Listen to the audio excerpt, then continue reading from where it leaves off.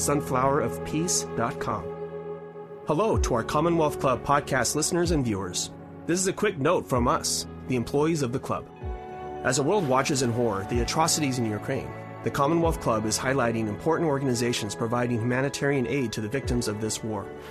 Sunflower of Peace is an organization working to support the people of Ukraine affected by the Russian military invasion. In collaboration with a global network of organizations, Sunflower of Peace procures, ships, and distributes vital medical supplies to Ukrainian health workers. It provides first aid backpacks, medicines, and essential medical supplies necessary for the very survival of the victims of this war. We encourage you to learn more about how to support this important work by visiting sunflowerofpeace.com. Thank you.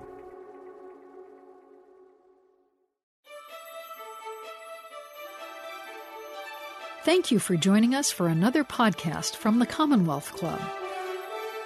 Welcome to the Commonwealth Club. I'm George Hammond, Chair of the Humanities Forum, which organized tonight's event. This is one of over 700 programs that we've had since the pandemic began over 2 years ago, where we bring to you the programs that we have at the Commonwealth Club in San Francisco for years and years and years, 120 years almost, but live streamed and online so that you can watch them in the comfort of your home because people are still not leaving their homes for these kind of events that much. We do have a live audience here today, though, and I'd like to welcome them, plus those of you who are going to watch live stream or online later on YouTube. So today's topic is more confidence than you can imagine. Now, basically, we find it very, very difficult to be confident that we're living life correctly because we really don't know what life is. It makes it difficult. There's a lot of questions about it. Why are we here? What are we doing? All the usual big questions. And those huge metaphysical questions are often the thing that people try to answer. We're going to ignore those tonight, more or less, in order to be confident, because there's a way around it. When the usual way around it is not the way I take. But the usual way around it is to find some explanation of life that somebody says this is perfect and just explain it. We can't explain it all to you. We can explain lots of it to you, but parts of it are a mystery, and so you just accept it on faith, and that faith gives you confidence that you're living life correctly. We'll go into something about that a little bit later. But I don't think that that's necessary in order to have confidence that we're living life well. Because what we really need is an understanding of our personalities. Not a metaphysical understanding of the entire universe, but we need to understand our personalities. And those personalities have patterns to them. And those patterns are what I try to explain. And when you explain those patterns, you can see that there's something there that we can all kind of learn from, understand, and live life well just based on those patterns. And whatever the metaphysical reality turns out to be, it shouldn't make much difference about how well you lived if you understand the patterns of your personality.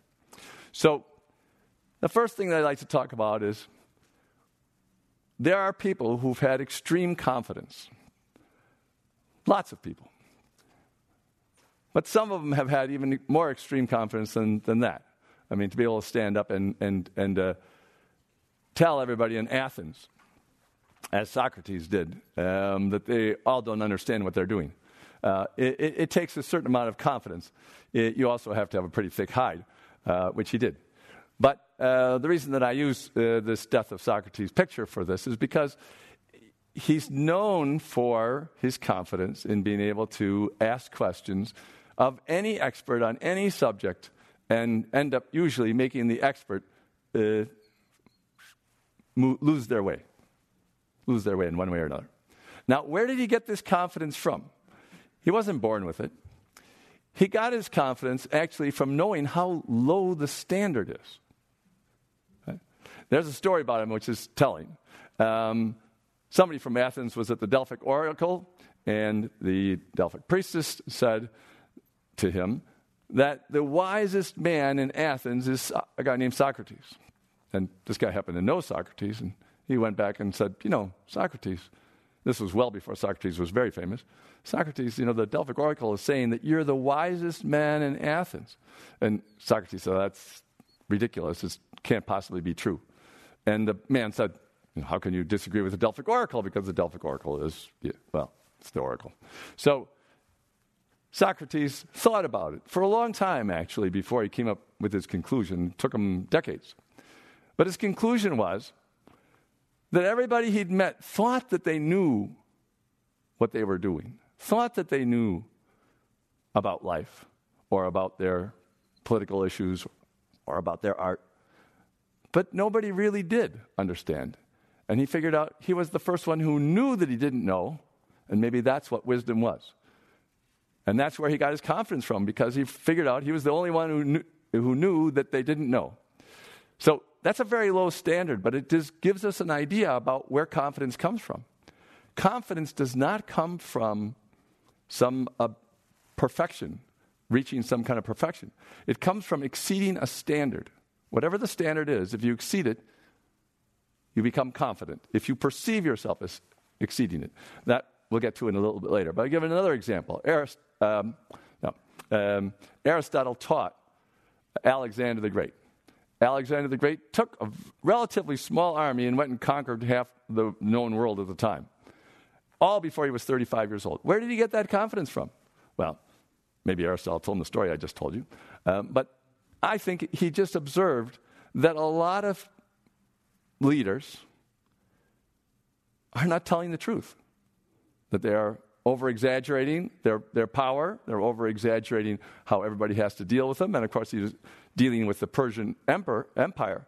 And he just realized that maybe they're just arrogant enough to think that they can win no matter what, without preparation, or even with preparation, but not excellent preparation, that kind of thing. So he prepared. He thought that he was able to do it. He had his generals that he trained in the same way, and they did conquer them. Now, I'm not saying that that was a good idea, but he had a tremendous amount of confidence to pull that off. And it is also because he had the confidence that the other side would give in faster than they otherwise would have. The other side's not going to give in to someone who's not confident. So that's Alexander. What about Mozart? I mentioned Mozart too in the thing. Where did Mozart's confidence come from? He had to listen to hundreds of critics tell him he uses too many notes. Right? And all that criticism really didn't stop him from just producing a tremendous amount of music, because it was the way he felt inside. I can produce music. I'm good at this. And he was. And we all think he was, or at least not everybody, but lots of people think that he was very good at it. And his confidence was justified. Now, let's talk about confidence. And again, it's a standard. He probably looked around at the other musicians at the time and realized that he had something that they didn't have, and he had confidence that he could then add to the... He didn't probably assume that he was going to be considered Mozart, but he probably realized that he could add to the music of Vienna of the time in a way that was in excess of almost anyone that he met that was in music at the time. So let's talk about something much more mundane. A saleswoman's confidence. Well, there are saleswomen who are just totally confident that they can sell you what they want to sell you. Whether you want it or not, or at least you might not know you need it or want it, but by the end of the conversation, she's sure that you'll know that you want it and that you need it and you're going to get it. Now, people like that have a lot of confidence. And people say, their mothers must have given it to them, or they got it some other way. But basically, again, it's a standard. They see that they have the verbal talents to be able to induce other people to buy things that they didn't really realize they wanted. And the longer they do it successfully, the more confident they're going to get. Now, they can just, if they run into people that it doesn't work on, if it's just a few, that's one thing. But if they start to lose their ability to talk people into things, their confidence drains out of them immediately. Because, again, they're seeing themselves as being above a standard. As soon as they see themselves below the standard, their confidence drains away. Same thing is true for the classic story, which is like the high school quarterback, right? High school quarterback is somebody who's at the top of his game at age 16, 17, the big man on campus, et cetera, et cetera. And if he's not good enough to play college football, And he can live on that high school quarterback confidence for maybe 10 years. By the end of his 20s, if he's not achieving something else, he begins to lose the confidence that he had when he was in high school. Anyone who's been to a high school reunion knows what I'm talking about. The people that were confident in high school aren't always the ones who are confident later. Some who were confident in high school are still confident 40 years later, 30 years later, but some have lost all their confidence. And why? Well, everybody was telling them that's what they're doing. You can say go to Hollywood for actors and actresses, being told that they're the most beautiful people that I've ever seen. And if they hear that over and over again, they get very confident about it until they're 35 or 40 or 40. If they're living a wild life and in a way bringing their beauty down, their confidence starts to ebb along with everything else. It's because what was the standard? What were you told? What did you perceive correctly? Now, there are some who are very beautiful, who are told that they're beautiful, who don't ever believe it. They don't believe it, and they don't get confidence because of that. They never end up being movie stars or anything like that. And then there are people who don't have it in the looks department, but become politicians, and also think that they are always going to be the big man in the room, the one who everybody looks to influence them. And this happens because they see what the standard is. They see that they meet a lot of top people in the field, and they think they're better than they are. Now, they may or they may not be better. That's actually a very interesting part of this. It doesn't really matter whether they're objectively better.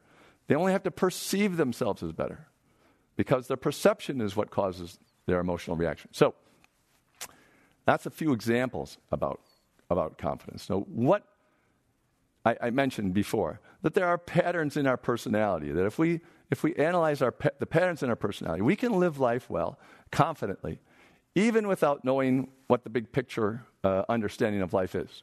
What do I mean by patterns? It's what's inherent in what we all do. So an example from geometry is a circle. So a circle, inside of a circle, there's a relationship between the circumference of the circle and the diameter of the circle. And the relationship between those two things is pi. So pi, 3.14159, et cetera, et cetera, et cetera. That's always the same. Now, when we make a circle, we don't have to adjust the circumference and the diameter until it equals pi. If we've drawn a circle, we have created a relationship between the circumference of that object and its diameter that is exactly equal to pi. Now, that's the ideal, and maybe we've never actually drawn one perfectly. That's okay. But the concept is there, and that what I mean by inherent. Pi, the relationship between the circumference and the diameter, is inherent in circles. And I think that there are exactly the same kind of inherent relationships in our emotions, in our mind, in the way that we do things, the patterns in our personality, I call them. Now, because I like Greek philosophy, I'll mention that Plato talked about eternal ideas, things that were the concept, that were the basis of this world, that this world was sort of a bad copy of this perfect world of ideas. I don't have that idea, but I think that the idea of eternal ideas evolved over time, over the last 2,500 years, to the idea of a concept. What's the concept? And the concept is like pi. It just describes clearly the relationship between two things that exist. So what are the parts of the patterns in our personality that make up what I call trust? Now, trust is one of our emotions. It's very common.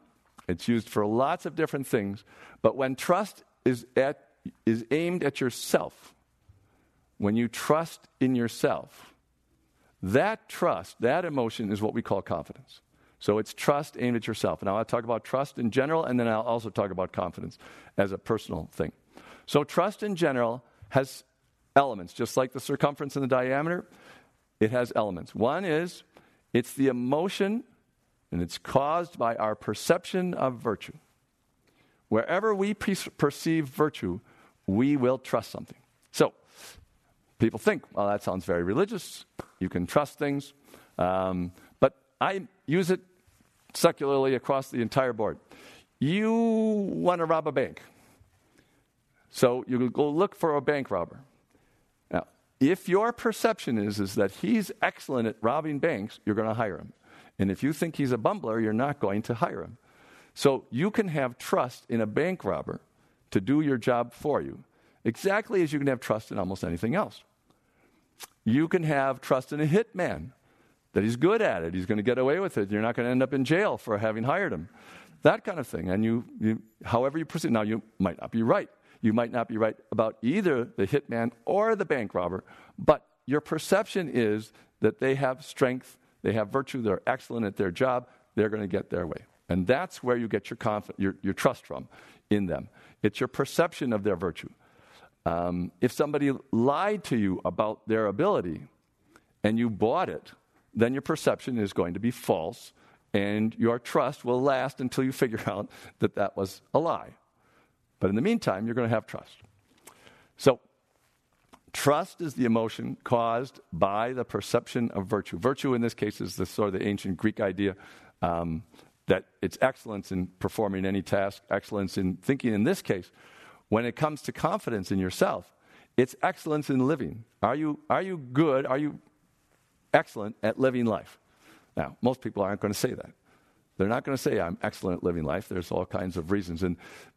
But the reason most people will not say that is because the standard is so high. It's almost a standard of perfection. Now, you cannot compare anything to perfection. When you compare things, it has to be something else that's relative. So, if we want to be more confident in life, and almost everybody does, for good reason, we have to understand the standard and our perception. So,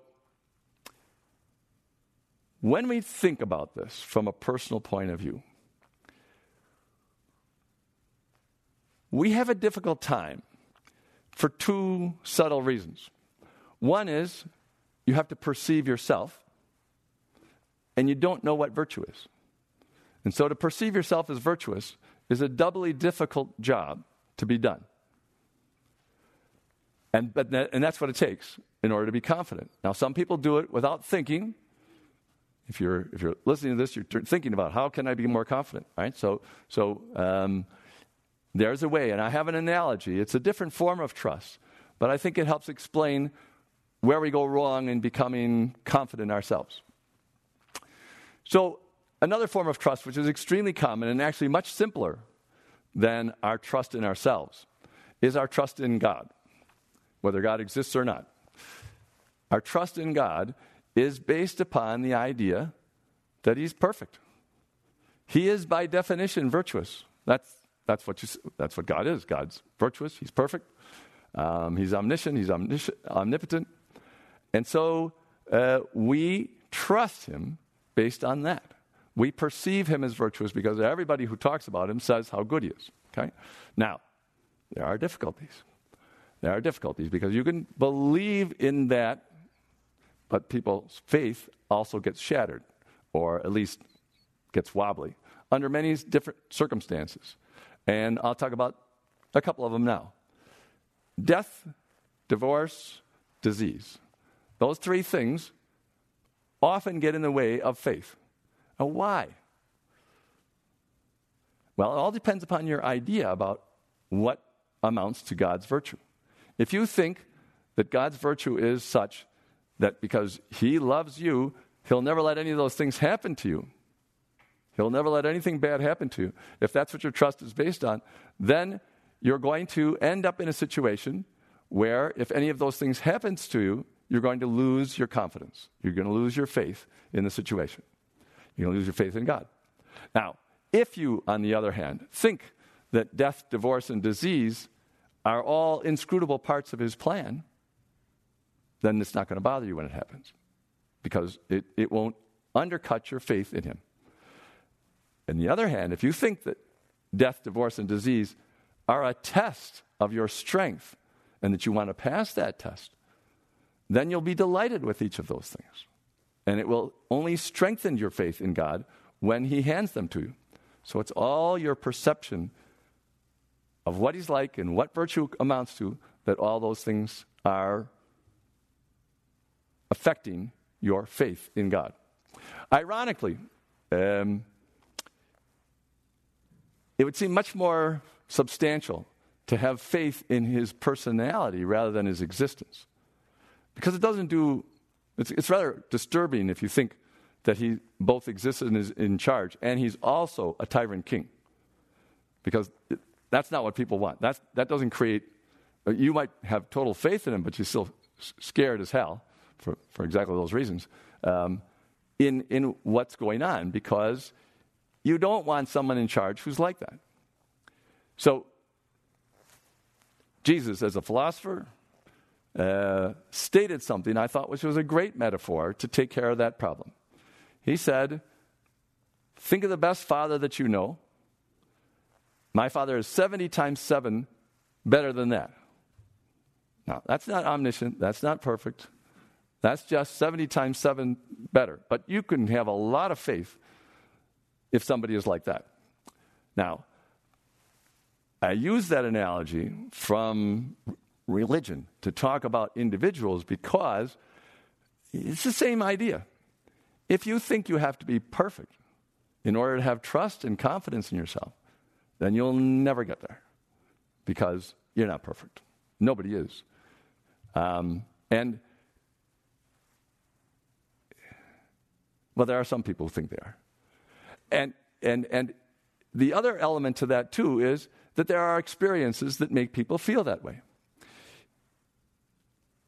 In the last century or so, because of modern medicine's advance, lots of people have had experiences of brushes with death, near-death experiences, as they call them. And some people have near-death experiences, and they are told by somebody on the other side that they are experiencing omniscience and that they are one with the whole knowledge of the universe and everything. And so then they feel that that's an experience of the divine. The irony is that when they come back, they usually can't even remember what day it is, much less that they have like the blueprint to the human body in the omniscience that they gained. And if they did have any of that information, they could share it with everybody. But that's never shared. What's shared is the experience and the faith that that was something that they have confidence in, that they have trust in. So, to personal confidence. We have to figure out a subtle way to perceive ourselves in a way that we're above the standard. Above the standard. And what is the standard? The standard is made up by society, and it changes all the time. The standard of behavior keeps shifting. You don't know what behavior you're going to do that's going to make you get canceled nowadays because it'll keep shifting. And as a good example that there is no behavior that has a certain quality to it. All actions, in my opinion, are neutral, and it's what you bring to it that causes it to have its value in your life and in your mind. We just had a little event at the Academy Awards the other night, and the appreciation of this is across the entire spectrum from a tremendously virtuous action to a tremendously evil action, right? And everybody's arguing, what was this, great, or it was in the middle? How bad was it? How good was it? Because people can't tell, given the details, because the details are all neutral. It's what was brought to it that caused the emotions and the experience for everybody. And the interesting thing about that is, if we can't know from our actions, which is what we've tried to base everything on, then we need to go inside our own minds and get to know them and understand what our motives are and what's going on in our mind and why, what's the standard for me to feel good about myself. And if you have to realize quickly that you can't only feel good about yourself if you're omniscient, omnipotent, whatever. Because this is not a standard to be reached, but in addition to that, it's really not a standard for anything, and you can't compare it to anything. So, we look inside, we say, how do I perceive myself clearly in order to get this confidence? And now we're talking about the kind of confidence that makes people great artists, great scientists, great doctors. I would say great politicians, but there's too few examples. And those kind of things, we need to see what's going on inside of ourselves. And that's a very difficult thing to do in its way, but it's also very easy if we just understand that the standard is quite low. If we say, what standard is required for me to be able to eat in this society, for this society to allow me to eat enough to last my whole life? Well, almost everybody makes that standard, right? You can be quite a criminal, and still people are going to let you eat until the end of your life. So you can have confidence that you belong in the human race, almost regardless of what your actions are. So that standard is low enough to say, I'm capable, I'm confident that I'll be allowed to eat for my whole life. We want a slightly higher standard than that, obviously, for other things. But the idea of these standards is just fascinating to me because we make them up ourselves, right? Or we hear them from other people. And because of the way we hear these standards, and because of the way they're taught to us, and because we're all free will individuals who don't like to be told what to do, we always try to get around the standards, right? So if the standard is, if you do this and this and this and this and this and this in your life, you will go to heaven. What does everybody do who believes that? Do they shoot for 10 times over the standard in order to be confident that they're going to succeed? Or do they dance right along the line the whole time, trying to get as much, trying to fool the situation as much as possible, right? And those people who do that clearly show that they don't have confidence or trust in the standard because they're trying to get around it. Now, it just shows one of the things that I think, people spend a lot of time trying to tell everybody, don't lie, don't cheat. There's lots of ways of doing this. But who's ever explained that it's not in your self-interest? Almost everybody believes it's in your self-interest to lie and cheat if you can get away with it, right? But the fact is, if you ever lie or cheat in any competition, what have you just done? You've just admitted to yourself that you don't feel competitive, right? You don't feel that you can play by the rules and still win. So to the degree to which you lie and cheat, you're going to lose confidence in yourself. It has nothing to do with a religious idea or anything. It's just that's one of the patterns. Because it's all in your mind. And it reveals it very clearly. Because if you were confident that you were competitive, you wouldn't care so much about winning all the time. What you would care about is doing your best and seeing how it turned out this time, seeing how it turns out in the next game, see how it turns out in the next game. But if you feel lacking confidence in your competitive abilities, you'll cheat and lie in order to win, in order to tell yourself, you see, I deserve to be confident. But by doing it that way, you undercut your own confidence even more than if you just didn't even play that game at all. I really wish that the politicians would kind of all learn that one. That their confidence or their lack of confidence is totally on display to everybody when they lie and cheat. Gerrymandering, perfect example. So I won't go into that idea, but if they really wanted us to have a democracy, we wouldn't have any gerrymandering at all. And if they want us theoretically to have a democracy, but they also want to win. And therefore, they feel that you have to do it this way because that's the way they can guarantee that they're going to win. So, what do we spend a lot of time losing our confidence about besides lying and cheating? Well, we lose our confidence in lots of different ways. And it's also, again, a bunch of standards. We lose our confidence when we're in high school about dating, for example. If anybody ever says no to you, you think, I better never ask anybody again, or something like that. And it takes a while for most people to get confident about dating. And the reason is because you don't know what the standard is. The standard should be something like in baseball, If you bat 400, you're a superstar. So if you ask 10 people out and 4 people say yes, you should say, that's pretty good. That's all right. You might not be a superstar, but still, each standard is there, and it's never a perfect standard. And if you have that analogy for life, that it's a little bit like a sports game, with a standard of, say 350 to 400, you're a superstar, then you'll realize why Babe Ruth is not remembered for his strikeouts. He's remembered for his home runs. But he had twice as many strikeouts as home runs.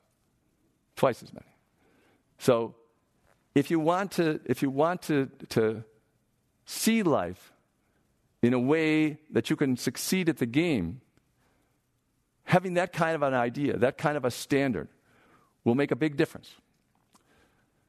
Another area that we fail at tremendously is when we try to gain power. It's an extremely popular desire to pursue, to get power over other people, to have power in your workplace. It's not just the politicians that want to take over a country or want to take over another country, or win in their country and then take over another country. It's not just that. There's so much power plays going on, even in married couples, et cetera, et cetera. It's always going on. And why? Because we feel that if we win in a power game, we're more important than the other person. I call this the importance of being important. It's sort of crucial to the way we feel about ourselves, and it's one of the underlying ways people try to be more confident in life. But it's also like lying and cheating. You don't really ever have any power over anybody else. Any 2-year-old can say no to you, and does. And any adult can say no to you anytime they want to. Now, there'll be consequences. But you only are manipulating their emotions. Now, you can be very effective manipulating other people's emotions, no question about it. But the underlying hope, the underlying desire is to have power over other people in a way where they really just do what you say, that you're making all their decisions for them. And the fact is, everyone makes their own decisions all the time, whether we like it or not. That's the way it is. And so it's just a folly to pursue this power delusion. And it's one of the things I said, power, the old saying is power corrupts and absolute power corrupts absolutely. But I think power reveals corruption and absolute power reveals all your corruption. So if you don't want everyone to know what your dream life is like, which almost nobody would like anybody to know, but if you don't want, then you should stay away from power, and you should certainly stay away from absolute power.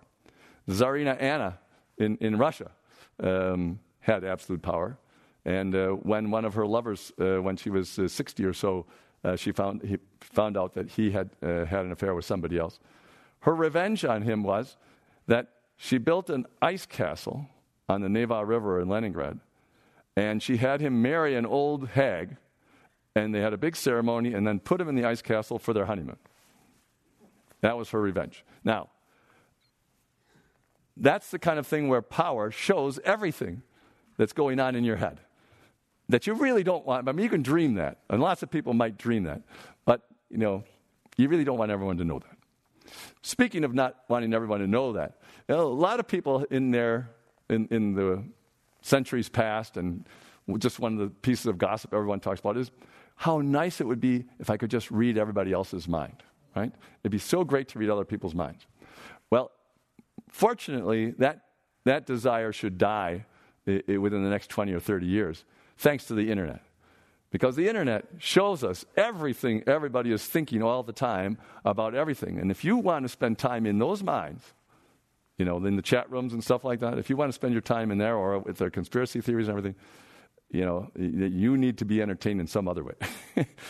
Because that's what a lot of people are thinking. And therefore, maybe reading minds isn't the best thing, the best pursuit of the use of your time anyway. But going back to the power, going for power is just a delusion. It's a very interesting one.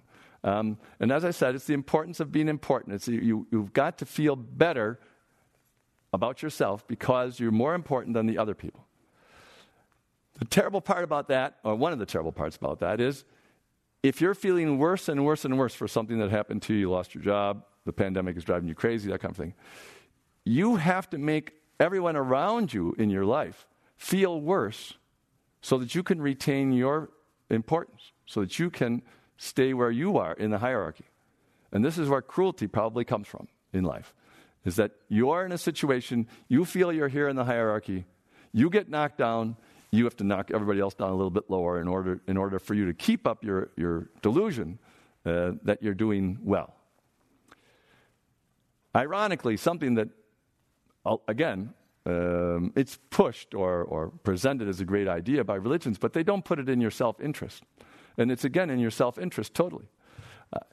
To get people to trust you. Now, what happened? I define trust as the emotion caused by the perception of virtue. So if you persuade people to trust you, or if you just live your life in a way that people will trust you, what does that mean? It means they see you as virtuous. They see you as strong and excellent. That's going to increase your confidence because you're already confident that you're doing this, behaving in a way that they're going to trust you. And this is one way that some of the most outstanding, trustworthy individuals that with a great deal of confidence eventually built up their confidence, is because they lived in a way that other people could trust them in a deep way. You could trust somebody in a fairly superficial way, like you can trust one of the superstars to perform, like great basketball player that he's going to score enough points that your team is going to win, that kind of thing. You can trust that. But to trust them in life, that they have your best interests at start, that they're really a friend of yours, looking out for your happiness. When you begin to trust somebody like that, you, of course, enjoy that. But the person who's being trusted, they get an addition to their own confidence, which they already must have some of in order to provoke the trust in you. You can pretend to create trust, or you can ask people to trust me. There's lots of politicians say, trust me, just trust me. Usually when someone says, just trust me, that's the last thing you're going to do is trust them. That's the signal that you can't trust the person. People who are trustworthy usually don't say, trust me. They just live in a way that you can trust. So it's a valuable thing, and it's very interesting to me because this pursuit of trust, or living in a way that people will trust you, is for your own self-interest. I mean, it really increases your own happiness, your own confidence a tremendous amount. And I'll compare it to a rhyming word, lust. Lots of people want to inspire lust in other people for them instead of trust. And if you compare the two, sure, if you can talk someone into lusting for you, you get something out of it. But you get much more out of it if someone trusts you. And if you ask anybody near the end of their life, what was more important? Somebody trusting them, kindness that was done to them. They had some adventures that were lots of fun. But these things are far more important, and no one's requiring them to say that. That's not universal, but nearly universal reaction, because inspiring trust in somebody else is even more fun and even more enjoyable to you than inspiring lust in somebody else. So if now on the other hand, you don't have to just do one or the other. You can do both. And if you ever do inspire trust and lust in the same person, usually you get married. Right? So that's basically, another idea that when the patterns in our personalities are clear, the patterns in our emotions are clear, we can see what's in our self-interest in a way that's very hard to see when it's obfuscated by a whole bunch of other ideas that are not part of the pattern, but are part of our belief systems about what's going on from the metaphysical reality, which is why I say, most of these patterns, if you see them and see them clearly, you're going to behave in a way that you're not going to get kicked out of almost any religion, because you're going to behave in a way in your own self-interest, which is generally considered virtuous. There's one that's not so clear. There's no complete overlap. Obedience is considered a virtue by most people. When they're telling you something, you have to obey, etc., etc. And obedience is it's probably a vice. We're free will individuals, and the pattern is that we're all going to make our own decisions. And so, obeying something without knowing why, without thinking, thoughtless obedience, is probably undercutting your own happiness. Voluntary cooperation between individuals, that probably increases their happiness. It's a totally different thing. So, one of the ideas that makes this clear about how you can be confident yourself, besides the fact that you can live in a way that inspires trust in others, you have to see yourself. The subtlety of perceiving yourself in a way which is virtuous requires a couple things. One, you have to know what the standard is. So let me use another analogy. We think of good and evil, or virtue and vice, as opposites. The ancient Greeks thought of them as opposites. Almost everybody thought of them as opposites. I don't really think they're opposites. I think the better way to describe them is by analogy. It's the same thing as hot and cold. Of course, you'd say hot and cold, they're opposites, right? But not really. Hot and cold are relative degrees of one thing, which is the internal temperature of an object, right? So what's the temperature of an object? And we know it goes all the way down to absolute zero. And, in the range that we're used to, it's usually between 0 degrees centigrade, 0 degrees Fahrenheit and 120 degrees Fahrenheit. And that's our range. And we define what's hot and cold based upon where we are. We're at 98.6 degrees. So we're sitting, there's an objective standard, right? And we're sitting on that objective standard at 98.6 degrees. Well, Death Valley would not be hot if our body temperatures were 150 degrees, right? And so it's all a matter of where do you stand and where do you look. And when you look up, you see hot, and when you look down, you see cold. I think good and evil, virtue and vice are almost exactly the same thing. There's an objective standard, which is these patterns in our personalities that I'm talking about. There's an objective standard about how to live life well. And wherever you are, you're there, and what's above you looks virtuous, and what's below you looks vicious or evil. And everybody's quick to say that's evil. People aren't as quick to say that's divine because it's somebody else. But they don't want to, give something away like that to somebody else, usually. So, but they're very eager to say that somebody's evil. And this just shows how we're trying hard to keep our place in the hierarchy in our own minds. The hierarchy doesn't have to exist. It's just mentally that we want to see ourselves in that hierarchy. So, we're in this situation. Good and evil aren't really objective things. They are relative to something objective. That objective thing is how well do you live life? How well do you follow the patterns in your personality to good effect? And, it's very tough because we've been trained and we all think in terms of actions all the time. But really our entire life is in our own head, is in our own minds. And so we have to rearrange that thought if we're going to succeed at becoming more confident. So, we're in a situation where we're now inside of our heads, and we're trying to see ourselves as virtuous. We have an idea that there's a standard. We don't know exactly what the standard is. The next part of the subtlety involved, how do you see yourself? How do you perceive yourself? What do you see when you see yourself? Do you see anything? And how clearly do you see yourself? Well, we know, and to go back to the example at the Academy Awards, we know that there's a fact, and everybody sees it differently. And you see yourself differently, day to day, depending on your mood. You see whether you're good or bad, and whether you're really going to be successful, you feel you're going to be really successful, or you feel, I'm miserable, it's impossible for me to ever get anywhere in life. My daughter said one time, 5th grade, she was in 5th grade, and I came into a room and I said, did you get your homework done? And she said, yes, I did. And I said, you are not very good at lying. And she paused for a second. She says, I know, Papa. She said, I'm a terrible liar. I'm not going to get anywhere in this world. I was really happy that she'd figured that out at an early age.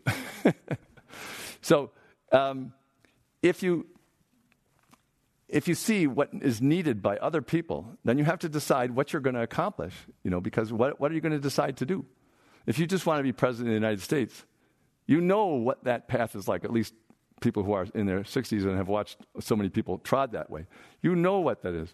You know what it's like to get to succeed in Hollywood for almost everybody. Maybe not everybody, but almost everybody. And so it's kind of always ironic when somebody says, oh, you know what they made me do? And like, everybody kind of knew that. Were you not paying attention? So it's something that you then choose. How am I going to live my life? How am I going to fit in with society in a way that I can still keep eating, as I said earlier on? You know, almost everybody can keep eating. So how do you do it in a way that you can keep eating? Well, to go back to perceiving yourself. There's all kinds of tricks, and people will give you lots of advice about how to see yourself. But it's a lot easier than that. You just recognize that you don't know yourself completely. Nobody else does. You don't know anybody else completely. And so you're working with imperfect information. When you're working with imperfect information, what's a good way to look at it? So that's another one of my ideas. I call it the imagination's horizon. So wherever you are in life, you look out in front of you, and you kind of imagine to yourself where you want to be. Now, you don't have to answer the question that they ask when you're being recruited to a job or anything like that. How do you see yourself in 5 years? You know, that's a little ridiculous. But it is based upon the fact that we are all looking ahead all the time, saying, what do I want to desire next? What do I want to do next? How is this relationship working out? How is this one going downhill? This one's going uphill, that one's going down, et cetera, et cetera. And you're always thinking about all these things, and you're always pushing out. Right? You're always pushing out. So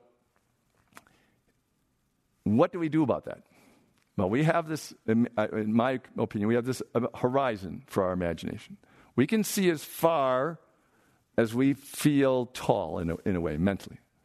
And the taller you feel, or the more confident that you feel, the further out your horizon is.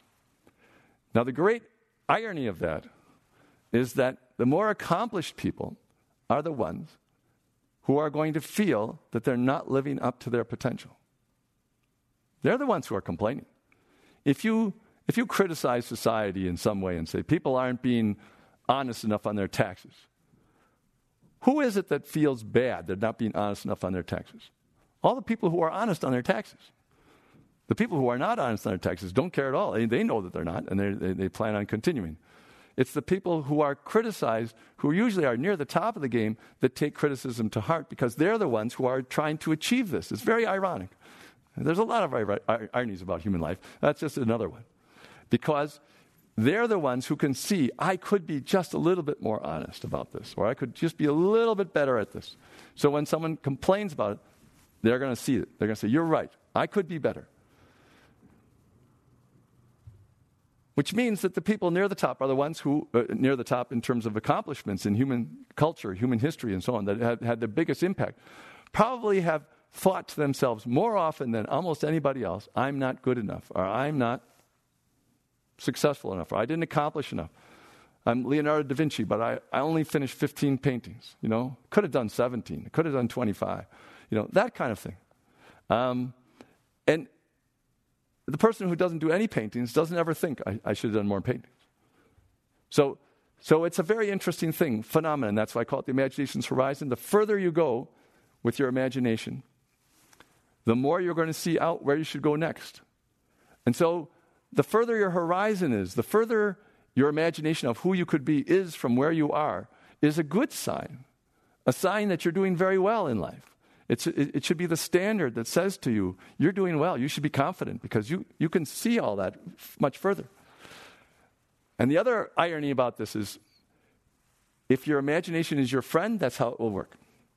If you turn your imagination into an enemy, it's a conscience. That's what a conscience is. It's your imagination beating up on you for not being good enough.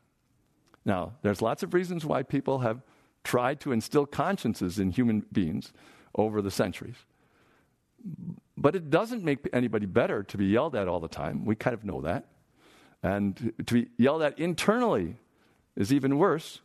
And it also implies that somehow being virtuous, being confident, being loving is not in your self-interest. It's in your self-interest. You don't need somebody to beat up on you for this. In your pursuit of happiness, it's kind of obvious when you see it outside of the fog of everything else around it. So that's the imagination's horizon idea. And if you just take one idea out of this lecture, it would be, don't make your imagination your enemy. It's just, if he is your enemy now, or if she is your enemy now, stop it. Say, hey, let's be frenemies for a while, and then we can be friends. Let's just move from being enemies to frenemies and then to friends. Because your imagination is there always showing you what you can think of next. What can I do next? What can I do next? And anybody, no matter how accomplished they are, once they finish that accomplishment, they want to move on to the next thing. I interview authors for the Commonwealth Club all the time. Most of the time, the book I'm talking to them about is the one they finished 2 years ago, right? And they're working on something else. And so they have to get back in the frame of mind of the book that they wrote 2 years ago, because they're almost all moving on to the next thing, and that's what they're focused on. While we're all reading the books that they wrote 2 years ago, because it takes a while to get through the publishing thing. And that's a great way for life to be lived. There's that, so anyway, that's the imagination's horizon. And the other element to this is, in a way, it's like, when you're friends with your imagination like that, you're kind of always swimming upstream, right? Because you're swimming against the whole cultural current.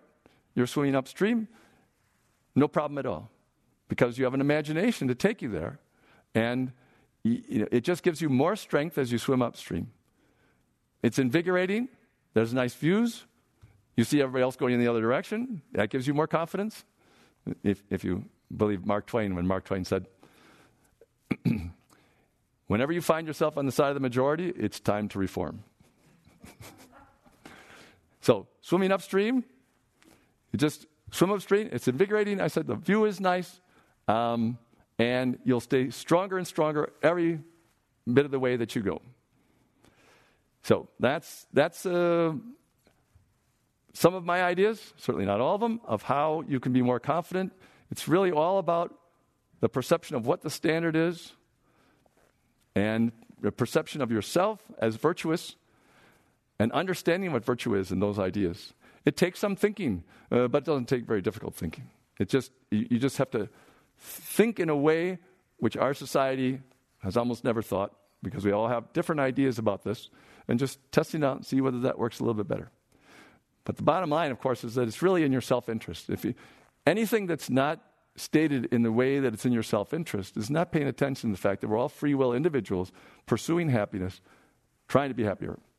And the people who feel happiness is not a good goal because somehow it's disreputable to try to be happy. And I'm not talking about frivolous happiness. Frivolous happiness is also okay. But deep, profound happiness is what really we like.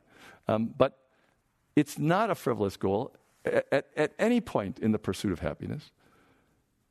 If it was, then nirvana and enlightenment and heaven would all be described as a miserable place to go to.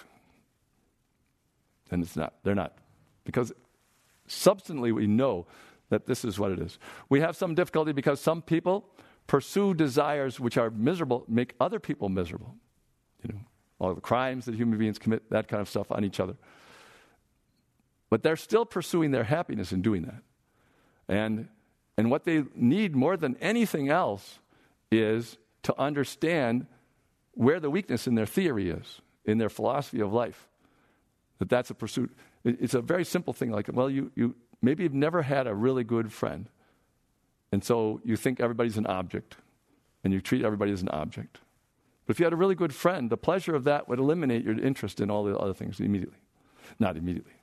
But you can change your habits in the pursuit of happiness. Some people think, well, if you add enough punishment on top of what they're doing, they'll stop.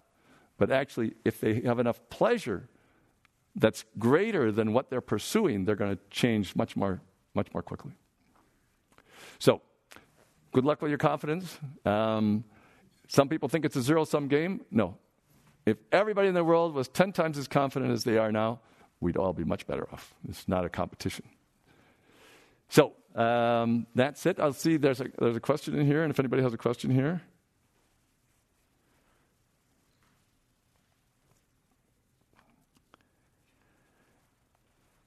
Question from George Steffner. Is the lack of confidence typically from uncertainty? Would the most confident people accept uncertainty, be confident they can deal with it? Yes. Okay, well, so there's a physicist here from his name is escaping me right now. But he said the problem with uncertainty is that when you're certain about things, that you feel confident that you know what you're doing. But if you're certain that you have the answers, you clearly are making a mistake. And therefore, living with uncertainty is just as easy, if not easier, than living with certainty. Living with certainty, you know you're lying to yourself. So it seems to me that that's part of the process. Living with knowing that you never know yourself perfectly. How are you ever going to know all the details about yourself? And if you don't, how can you expect anybody else to know everything about you? Because you're much more complex than that.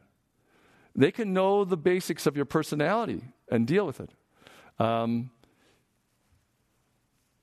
of the things that develops trust, of course, is if you meet somebody and you think that person, if I spend more time with them, is going to make me a happier person. Well, that might be a future friend. It may be a future spouse. Something about their personality makes you think that I'm going to be happier with that person. Now, a lot of people think, well, that's because they're cheerful or it's this. No, that's true for some people. For some people, they're looking for someone who's hurt, who wants to be hurt, and because they're sadomasochistic, and they want somebody that is going to be in pain and enjoy it in order for them to be happier in the situation. So it's much more complex than what people think, what attracts people to each other. But you develop, and usually you do this in the first 5 or 10 seconds or a minute of meeting somebody. If you see, that's the kind of person that's going to make me a happier person if I spend more time with them. And as I said, their personality might be all over the whole range of human personalities. It depends on your personality and your desires as to whether that's going to prove to be enjoyable for you.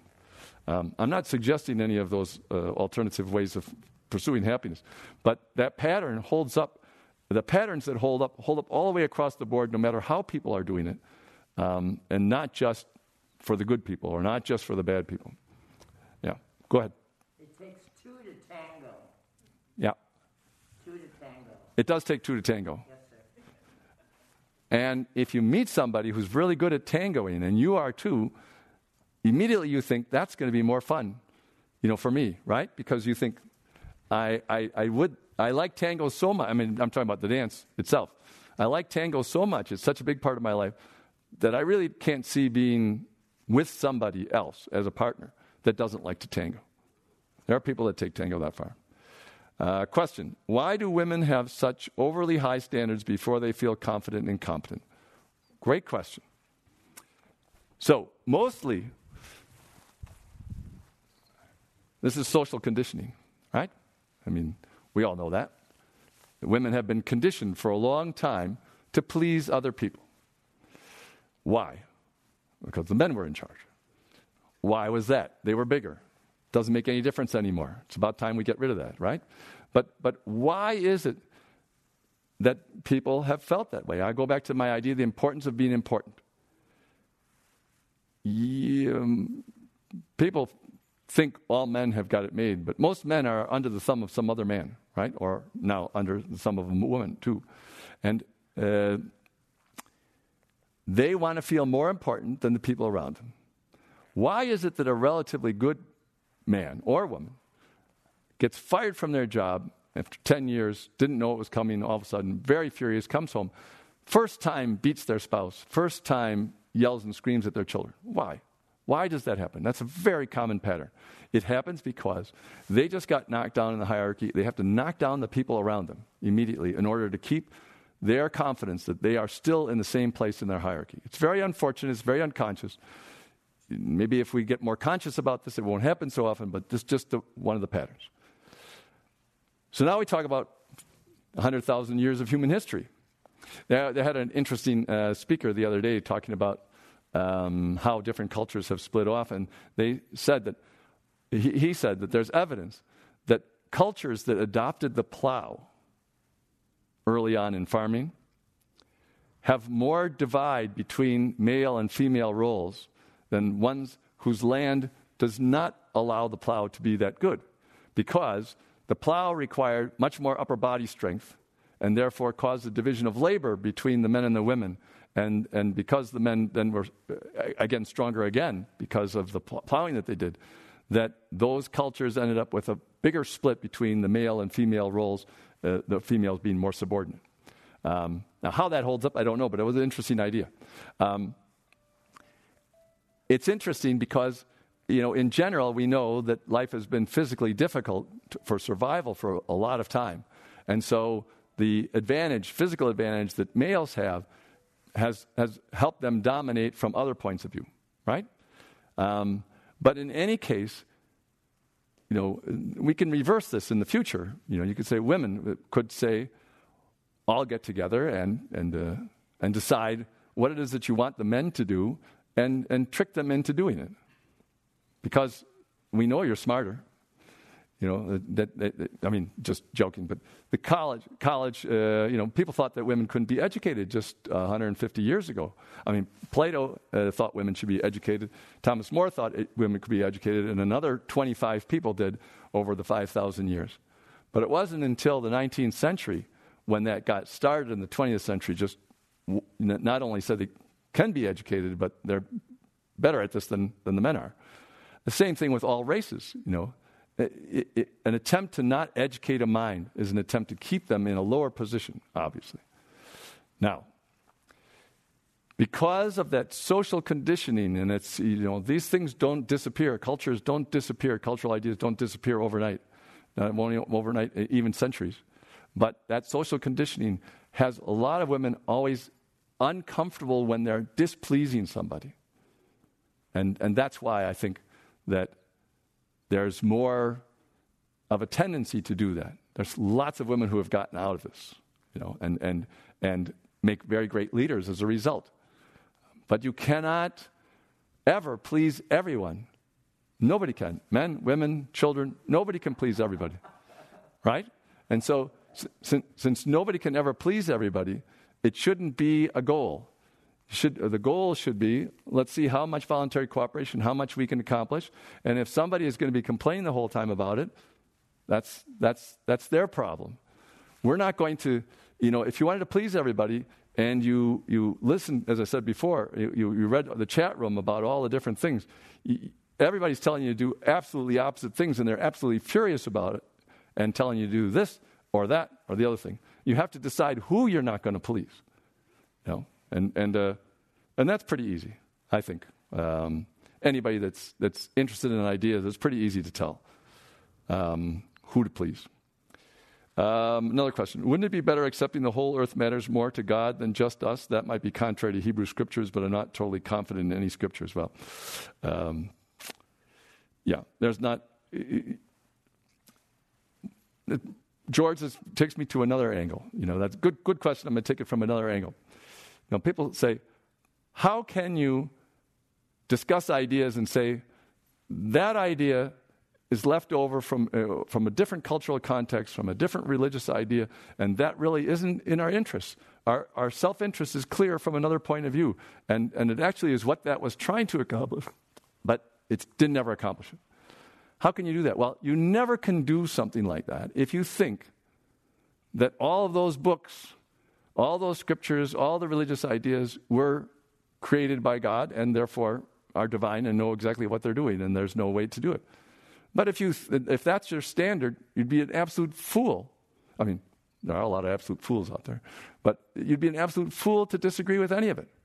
But if you think of it as a bunch of people from 5,000 years ago and 4,000 years ago and 3,000 years ago and 2,000 years ago, all of whom are really quite admirable to make an attempt at all in the area. But they all made that attempt, and they missed some things. It's like literary theory. You see a great novel, you love that novel, and then you kind of analyze it and you see where it could have been better. And to me, maybe we end on this as a big topic about being confident about such things. If you were the inventors of the television, and you saw that millions and millions and millions of people were using your television and enjoying your television, et cetera, et cetera. And nobody ever said anything to you like, thank you for making television possible. Well, you know what? That's really all right if you were the inventor of the television, as long as the people are enjoying it. And I think that you have to have confidence about what's going on from a metaphysical point of view.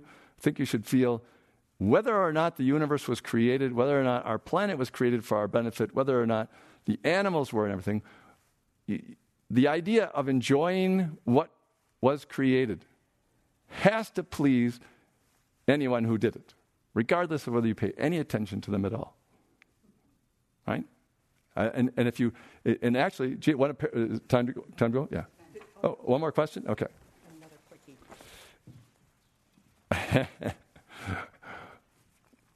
I'm going to do this first and then go back to where I was. What would you say about Putin based on this theory? Well, I would say two small things. Russia, for the last 350 years, has wanted to be part of Europe. Ever since Peter the Great founded St. Petersburg and tried to create it into a European capital. And lots of times they have presented themselves as almost like the youngest brother in a family, saying, how come you don't trust us? How come you don't, how come we're not part of you? Look at what we did in the 19th century. We took French ballet and we made it better. We took the novel, and Tolstoy and Dostoevsky made it better. We made beautiful music with Rachmaninoff, and et cetera, et cetera.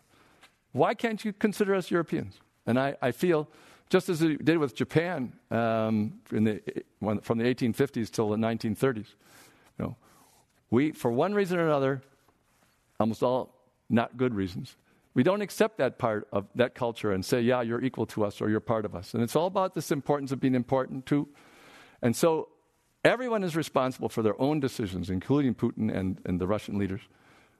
But we've created a situation to make them feel miserable about themselves. And when you feel miserable about yourself, you strike out to try to make yourself more important. It's just what I explained. I think we've got to get smart about this. If we want to have a culture for the whole civilization, say everybody's contributed something. All the African civilizations have contributed something to our future human culture. Asian ones, Latin America, everybody contributes something. Everybody has something. Now, let's not argue about whether there's 3 novels from each place or whatever. Just let's enjoy what everybody else has come up with and have a human civilization. I understand that sounds ridiculous, but that's, it's sort of, you know what we need? We need some aliens to come here. Maybe that's why that's so popular. We need some aliens to come here and that want to eat us all, so that we have to work together to fight against them. That's about the only thing that unites us. But we should be smart enough to do it without that. And to go, so that's that Putin question. To go back to the final thing about the inventor of the television. Just think about it. If you were creative enough to do anything like what people say was done, you're not going to care about what each individual, and just like anybody who gives a lecture can't care what everybody says in the chat room. You don't care. You can care about them as people, but you can't care about their opinion, or you'd be miserable, and who would want to do the job in the first place? You have to be smarter than that. So I think it's much more important to have confidence in your own personality than anything else for life. But you should at least have confidence that if there was somebody that made this, he doesn't care what you feel about him and what you do about him, and you could be smart enough to thank him, and you could be smart enough to enjoy what happened, or what she did, or what it did, or whether it was all an accident. We can't quite figure it out. And that's all right. But we can figure out what the patterns in our personality are. Right? And if we become more confident and use those patterns more intelligently, whoever gave them to us, if anybody did, would have to be happier about it. So you can't make them upset about it. So I think we're perfectly safe. And I think it's much better to have faith in that the personality of anybody who did it, if anybody did, is at least superior to our personalities than to be worried all the time that he's a jerk or a tyrant king or something like that. I can understand why the people did that 4,000 years ago. It doesn't make any sense to do it now. Thank you very much.